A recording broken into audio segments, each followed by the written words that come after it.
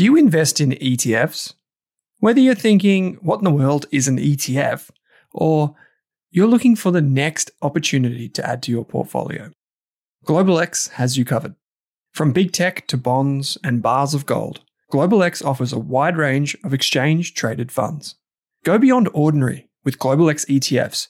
Visit globalxetfs.com.au. That's globalxetfs.com.au. Are you thinking about starting your wealth-creating journey, but not sure where to put your hard-earned dollars? InvestSmart can help. InvestSmart offers a free quiz that makes it easy to find the right InvestSmart ETF portfolio to help you reach your goals. Just visit investsmart.com.au and hit Get Started. Answer a few simple questions about your goals and how much you want to invest, and you'll get a tailored statement of advice with a portfolio recommendation. You can visit investsmart.com.au for a no-obligations free statement of advice. This ad is brought to you by InvestSmart Advice, AFSL 334107. This Australian Investors Podcast episode is brought to you by The Intelligent Investor, Australia's premier investment research membership service. You can get a free trial for 15 days, no credit card details required. To access the insights of some of Australia's best analysts, use the coupon code RASK and secure your Intelligent Investor membership today. We're proud to have The Intelligent Investor as an ongoing supporter of the Australian Investors Podcast. As a result, RASK does not earn a volume-based fee. Simply head to intelligentinvestor.com.au or use the link in your podcast player to access your free trial. This episode of the Australian Investors Podcast is also proudly supported by Selfwealth, Australia's leading independent broker. Over 120,000 investors trust Selfwealth with over $9 billion in equities. With Selfwealth, you can trade ASX, US, and Hong Kong listed shares for a flat fee. On a $10,000 investment with CommSec, you'd pay $29.95 in fees. Yet with Selfwealth, it's just $9.50. The thing I like about Selfwealth is the full access to fundamental company data and how easy it is to trade US, Hong Kong, and Aussie shares in one place. You can see your Apple shares and ACDC ETF right beside each other. To join Selfwealth now, use the link in your podcast player or head to selfwealth.com.au and use the coupon code RASK during sign-up. This podcast is sponsored by Rask Invest, my guide to money and investing on the ASX and globally. To learn more about Rask Invest, follow the link in your podcast player.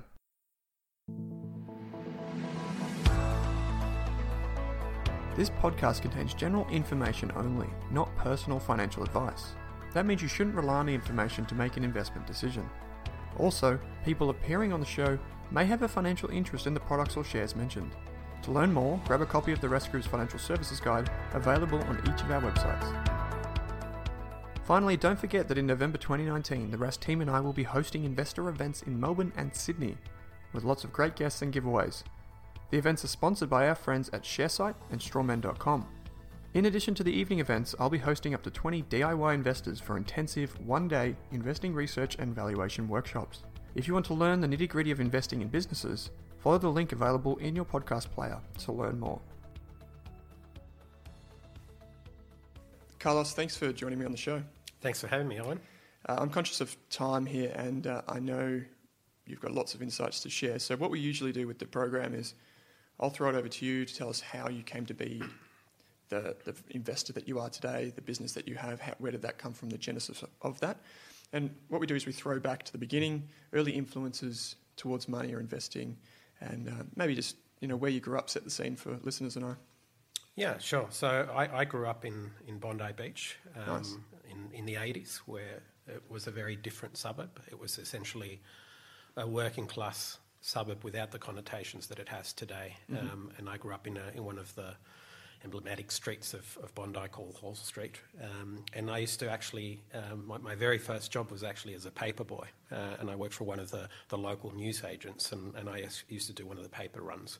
I did that for a few years. And, and I remember, the first week's pay was the first money that I have actually ever earned. And I remember being highly satisfied with the whole process. And the interesting thing about being a paper boy is that the pay was a variable format. You got paid, I think I got paid 3 cents per each paper delivery, but then half of my income came from tips, which was the client service delivery of it.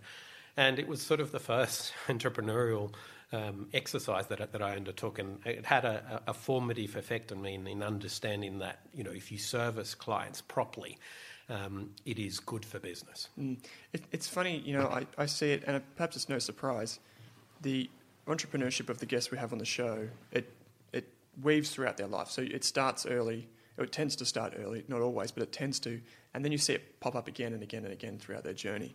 So let's jump forward a little bit. How did the spark for finance or money come to be? Did you study it in school, or was someone influencing you? So what happened was I was actually quite a mediocre student. Up until, I think it was year 7 or year 8, where a subject called commerce was introduced to the New South Wales curriculum. And what I quickly found out was that I had a natural understanding of commercial and economic concepts. It was sort of like it just resonated with my understanding, and I became a very, very good commerce and then later economics student, and then that had a positive sort of flow-on effect to the rest of my academic subjects. I became much, much better at maths. I gained a lot of confidence, but I found the subject of commerce and how really society's organised and how it's functioned from not just markets but behaviour and societal structures, just absolutely fascinating, because it explained the external world to me, and it was incredibly enlightening, and I happened to be very good at it as well. So it was just a natural progression. And I had always had sort of a dormant interest in business and finance, but really I was very fortunate. I had a absolutely phenomenal economics teacher who I think was very influential. He was just a very gifted teacher. Not only did he have very strong domain understanding of economics, but he was just a wonderful communicator and really a great teacher. And I was very fortunate to have that teacher at the time, and I think ended up being quite an influential person in terms of you know, my makeup as a person and my interest in finance. And so did you then take that and go on to study at uni? Yeah, so I decided by the age of 16 I wanted to become a professional investor. I had my mind set on it and said, look, what's the pathway? What do I need to do in order to become a professional investor? And the logical progression was to have a tertiary education and then possibly a postgraduate and sort of cut my teeth into working in finance. And so, yes, I did economics at Sydney University with a sub-major in finance. Okay. And from my understanding, you bought a share, what was it, around about your 18th birthday? You just, as a teenager, you started investing, right? Yeah, I started following markets and you know, I did work experience at the stock exchange. I did work experience with a stockbroker when I was 16, and I had an active interest in financial markets. And you know, I had, through the years of working, I had saved I think around $2,000, and I understood that in order to build wealth, I wasn't going to be able to do that through depositing that small capital base in the bank. I needed to assume some risks, but also to deploy capital in an asset that actually builds long-term capital growth. And I studied all asset classes and quickly came to the conclusion that equities by far over the long term provides the greatest economic return in terms of capital growth than any other asset class. So I was naturally attracted to that asset class and then studying and trying to learn as much as I could about it. And so you've gone to uni, and there's a period that we should talk about, which is the period between there and starting microequities. What job did you take out of uni? I had a short stint at Ord Minnett. It was straight after university. I wanted to take a break, and I had a brother living in Spain. Decided to go on a holiday to Europe. I went to France first, which is right next door to Spain, and then I went to Spain. And sort of my brother he sort of bent my arm and said, "Why don't you try Spanish life for a while?" And I sort of ended up staying in Madrid for almost 10 years, where I held various senior financial positions. My last post was head of international equities at one of Spain's largest banks there. And through that time, I continued to personally heavily invest in Australian industrial small cap and micro cap companies. So I had built already a sizable personal portfolio. And whilst I was working in Spain, I tried to access equity research on these companies that I was profiling and I was interested in, and it was very hard to access. And figured that there was a gap there in terms of information that needed to be met. So you're overseas and you speak Spanish, right? I do speak Spanish, yes. So you're overseas working in Spain, but you're still investing and researching Australian companies. Absolutely. I always wanted to invest in small companies because going back to that observation that I made very early on about equities being this asset class that derives the best long-term economic returns. If you then sort of zoom in and then split equities into sub-asset classes, I also quickly came to the realisation that micro-cap and small-cap companies actually engender even better long-term economic returns than large-cap counterparts. So I was naturally attracted to that small subset of the market, being small-cap and micro-cap. And then I began to research and formulate an investment process in order to identify businesses that I thought were undervalued. Okay. And we'll get to all the small caps and why you like it so much in just a moment, how you feel to that. Before you came back and started microequities, this was the period after the dot-com boom and bust, and then we're kind of in the lead up to the GFC. Were there any experiences, perhaps lessons learned from the dot-com bust that hang around with you today? The dot-com bust was an absolutely phenomenal event to witness. What surprised me, and I should be very candid and say that I didn't believe in the dot-com boom. I actually deployed a lot of capital at those points. In that point in time, the Australian stock market penalised what they called all-school industrial businesses, and they had artificially depressed mark-to-market prices, whilst anything remotely related with a technology or a technology event skyrocketed. What was absolutely shocking, and I remember being, travelling in my job in Spain, I travelled across Europe with a lot of investment professionals, was that these so-called professionals got caught in this mad wave of enthusiasm that was really deracinated from any economic financial rationale. And I remember once, there was an IPO in Spain. It was a web portal. It was owned by the incumbent telco company, and they were spinning off a web portal. Mm-hmm. And it spun off at an amazing price. I think it spun off at a 10 billion euro plus valuation. And at one point, its market value outgrew the second biggest bank in Spain. And it was shocking to see that there were colleagues of mine in this firm that I worked for that were supporting the thesis of that market valuation. And I remember once I got up in front of the desk of the trading desk of all these guys and girls, and I said, let's conduct a market research. And I said, put your hand up if you've purchased anything through this web portal over the last 12 months.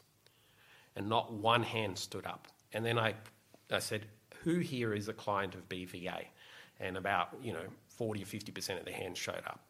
And then I asked my colleague who was arguing in favour of this market valuation of this web portal, I said, how can you rationally support the market valuation?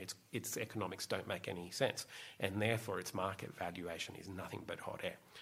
But that was just a small element. That whole view of during the dot-com was actually widespread across the world, across the Atlantic and in Europe. And so-called investment professionals absolutely lost their compass and actually got drunk with enthusiasm of this dot-com era. And it was a very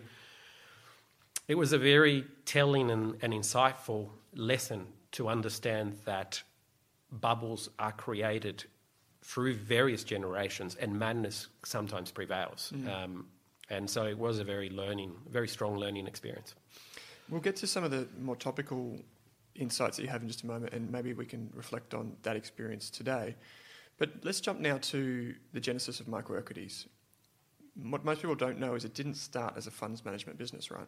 So perhaps you can take us through that and why you started it. Yeah, so going back to when I was in Spain, I was trying to access quality in-depth research of these micro-cap and small-cap companies, and what was there was it was sporadic, and often there were many companies I was very interested in, but there wasn't any research coverage.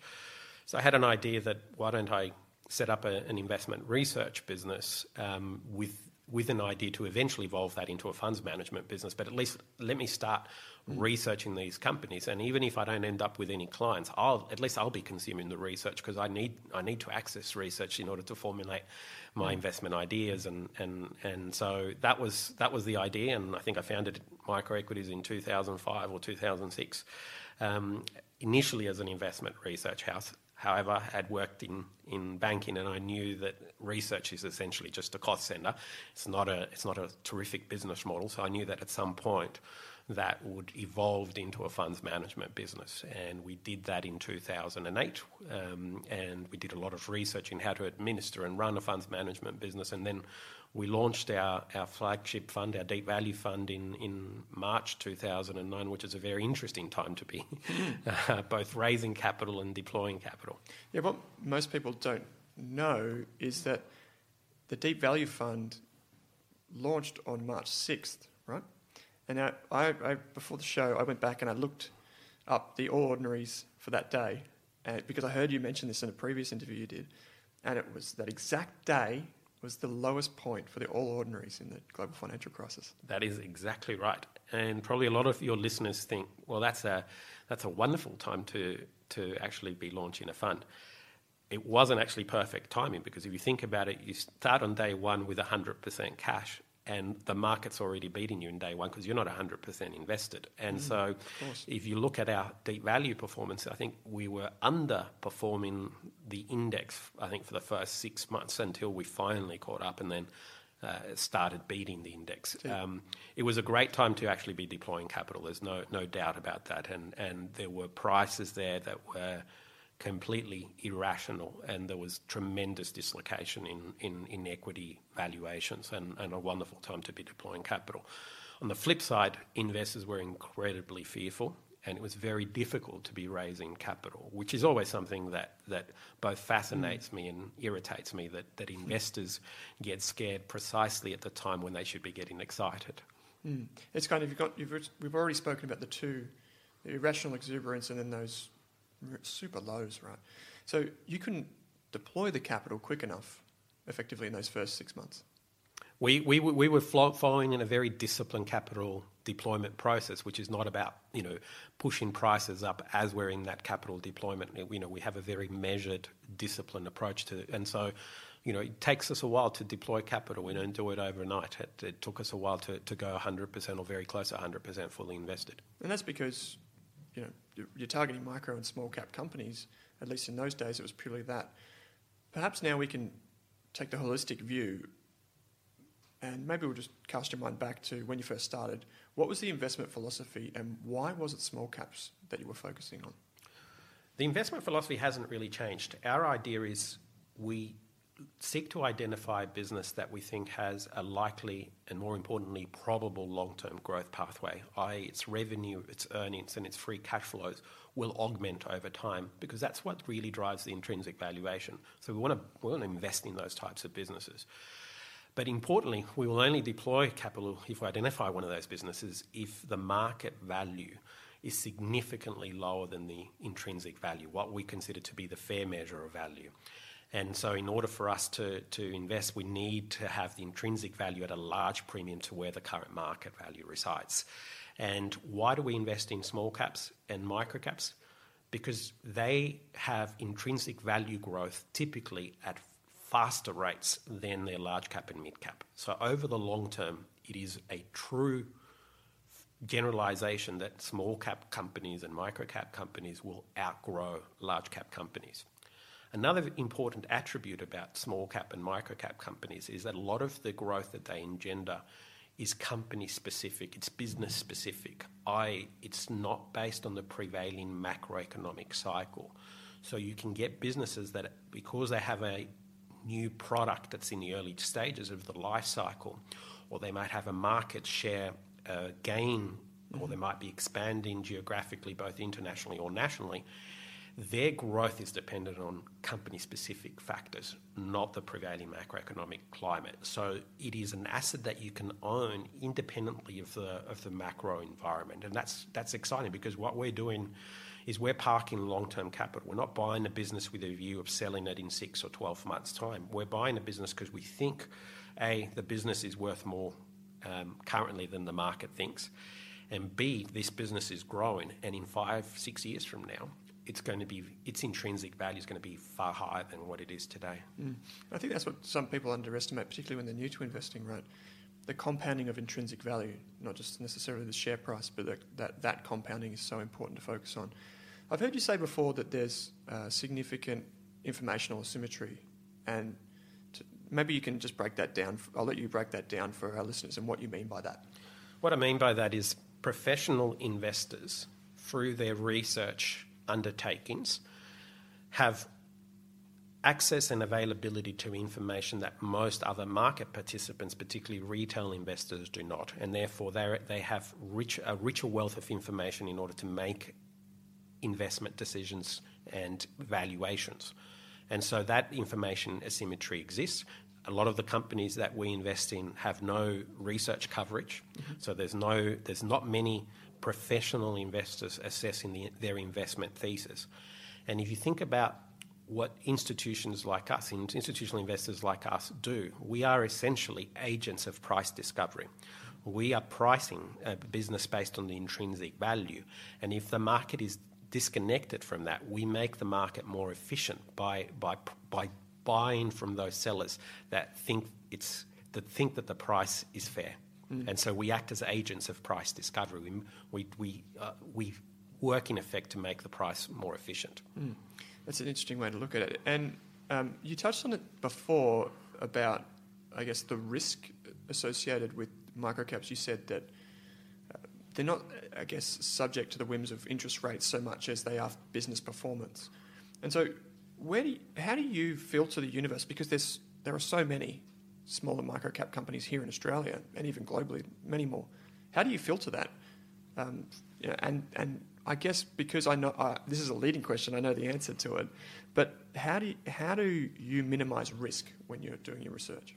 Yeah. So first of all, we start with the premise that we like to invest for profit, and that means that the underlying assets, the businesses we own, should be generating operational profits. We're not interested in businesses that have profits that are going to arrive in year 2 or year 3 of our investment, because we think that augments the fundamental risks tremendously. So we want a business that's got proven profitability, i.e. there is a credible economic rationale underpinning the activity of the entity. So we apply, first of all, a profitability filter.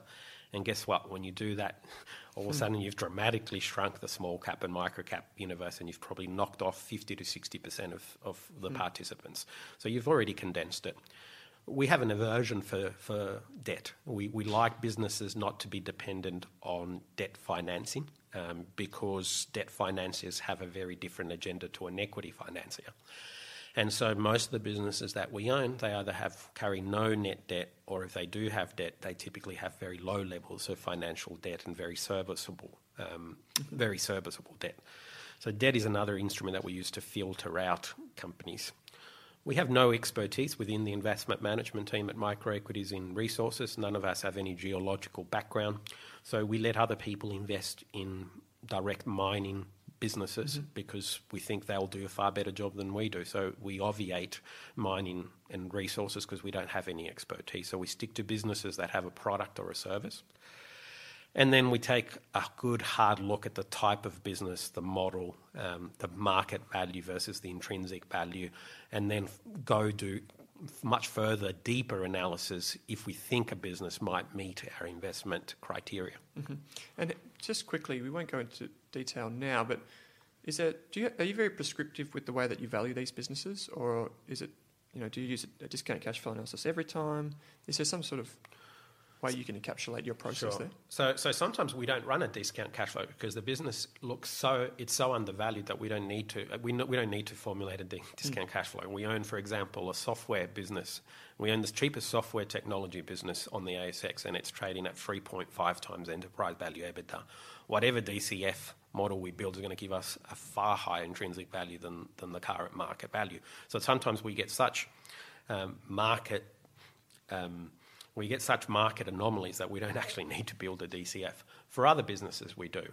However, our DCF is different to other investors in that the weighted average cost of capital that we use to discount future cash flows has a significant fundamental risk component in formulating that discount rate. So we take into account the type of business it is, the quality of the business model, the quality of the management team, how many years it's been running profitably, how many years have they paid dividends consecutively, all these fundamental notions to value the risk and assess the risk. It's kind of a more realistic approach than what perhaps many students are taught in academia with CAPM and all the rest of it. You touched on something there which was management, and I've heard you say before there are effectively two ways that you assess management, or two things you look for. Are you able just to flesh them out for us? We look for alignment and competency. Mm-hmm. We want the management team to be aligned to equity holders. We want them to have the technical competency to lead the organisation, have great domain knowledge about their respective markets and industry, and to have leadership qualities. Importantly, their ethical compass has to be assessed. We need to feel comfortable that they're not going to do anything untoward with respect to how they carry their office. Mm-hmm. And so we need to build, and we've built the capability in forming and making judgments on the quality of those moral compasses and ethical compasses of the people we're sitting in front of and undertaking due diligence. And unfortunately, the systematic approach to that is small and the judgment element is big. But in our business, if you're going to be a professional investor, you need to build a significant skill set in being able to make those assessments. And so that this is almost purely through meeting with them, you make that assessment of their character, if you like. We do. And keep in mind, we'll probably have, over 200 management meetings a year or more. So, after you've been doing this for a long time, you do develop a skill in identifying, particularly management team. It's a lot easier to identify shady management because they all have common traits as to how they answer questions. And so we have come out of meetings where the whole investment management team has concluded we are not going near this company because the people in front of us are not credible. I suppose for a retail investor sitting at home, probably the easiest way to do that is to attend conferences, seminars, and see presentations from management. I mean, you can always just ask them outright, but they may not have the time. I'm conscious of time here, but as we come to the back end of the conversation, there is one thing I want to pick your brain on quickly, and this is this idea of how perhaps index funds, and you've mentioned it off air before, quantitative investing is impacting the way micro-cap investors such as yourself or small-cap investors operate. What we've seen, and passive funds have been available for a long time, but particularly over the last 2 years, we've seen a large inflow into passive and /quant funds in Australia, to a degree where today they almost speak for about 30% of share ownership in our respective asset classes, which might not seem like a lot, but it's actually massive. And what this means essentially is, and let me first say that we don't have any philosophical digression against passive and quant funds. We understand why they exist and they provide a service to investors. So we're not opposed to their existence at all, and we're happy that they exist. However, at the end of the day, a lot of essentially the capital allocation process of passive funds is indiscriminate. And that has implications for our asset class. What we think is starting to emerge is a bifurcation of market pricing in small cap and micro caps because of this large prevalence of quant and passive funds. And so we've seen some companies that are priced at .com-like bubble valuations. And at a certain other end, we're seeing some companies priced at GFC-like valuations. I mentioned that we own a software technology company on 3.6 times enterprise value profit. That business you could not buy if it was private anywhere near those multiples. Even if you paid 60% more, you wouldn't be able to secure a business of that scale and quality, paying a 60% premium. And we think that's occurring because of this increase in the asset ownership of passive and quant funds, which essentially make the market more inefficient. Because coming back to what I said about active fund managers are agents of price discovery. So if more of the market is made up of passive funds, the market has less agents of price discovery, and there's greater pricing inefficiency, which for a value investor like us is a good thing. Yeah, and you'd hope that through your activities or through the company growing itself, it closes the gap to intrinsic value. Well, what we've actually seen on that, Owen, is we've seen over the last 2 months, we've seen heightened merger and acquisition activity across our portfolios. So we're seeing industrial competitors or private equity funds who can't buy like-for-like assets at these price points come into the listed space, offer large premiums to the mark-to-market valuations and take control of the companies, because they know that there is these huge pockets of undervalued high-quality assets. And in our portfolio, we've seen 5 merger and acquisition events over the last 2 months. And these are at very significant premiums to the market value. I did notice in some commentary recently, one of your positions, GBST Holdings, it's a company that I've followed for years, and it's just seeing it get snapped up. It's one of those businesses, like you said, that have more value than probably the market is ascribing to it. Okay, so last 2 questions from me, Carlos. First of all, how can our listeners get in contact with microequities and learn more about your funds and all the rest of it? Go to our website, microequities.com.au. There's live chat options. There's phone numbers you can speak to our friendly staff. All our products are on display. And there's an Insights tab there, and people can access the latest thoughts from the team. Okay, final one from me then. If you could go back in time and tell yourself one thing about money, finance or investing, what would it be? It's a hard one. Maintain a long-term outlook on every investment decision that you take. That's the crucial one. Don't take a myopic approach to investing.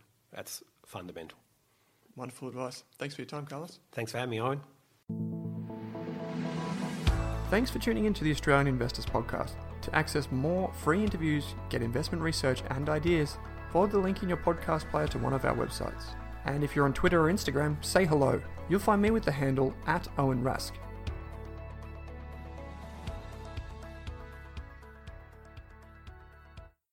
For more than a decade, I've been hunting for the best investors and their methods, strategies, and tools for investing.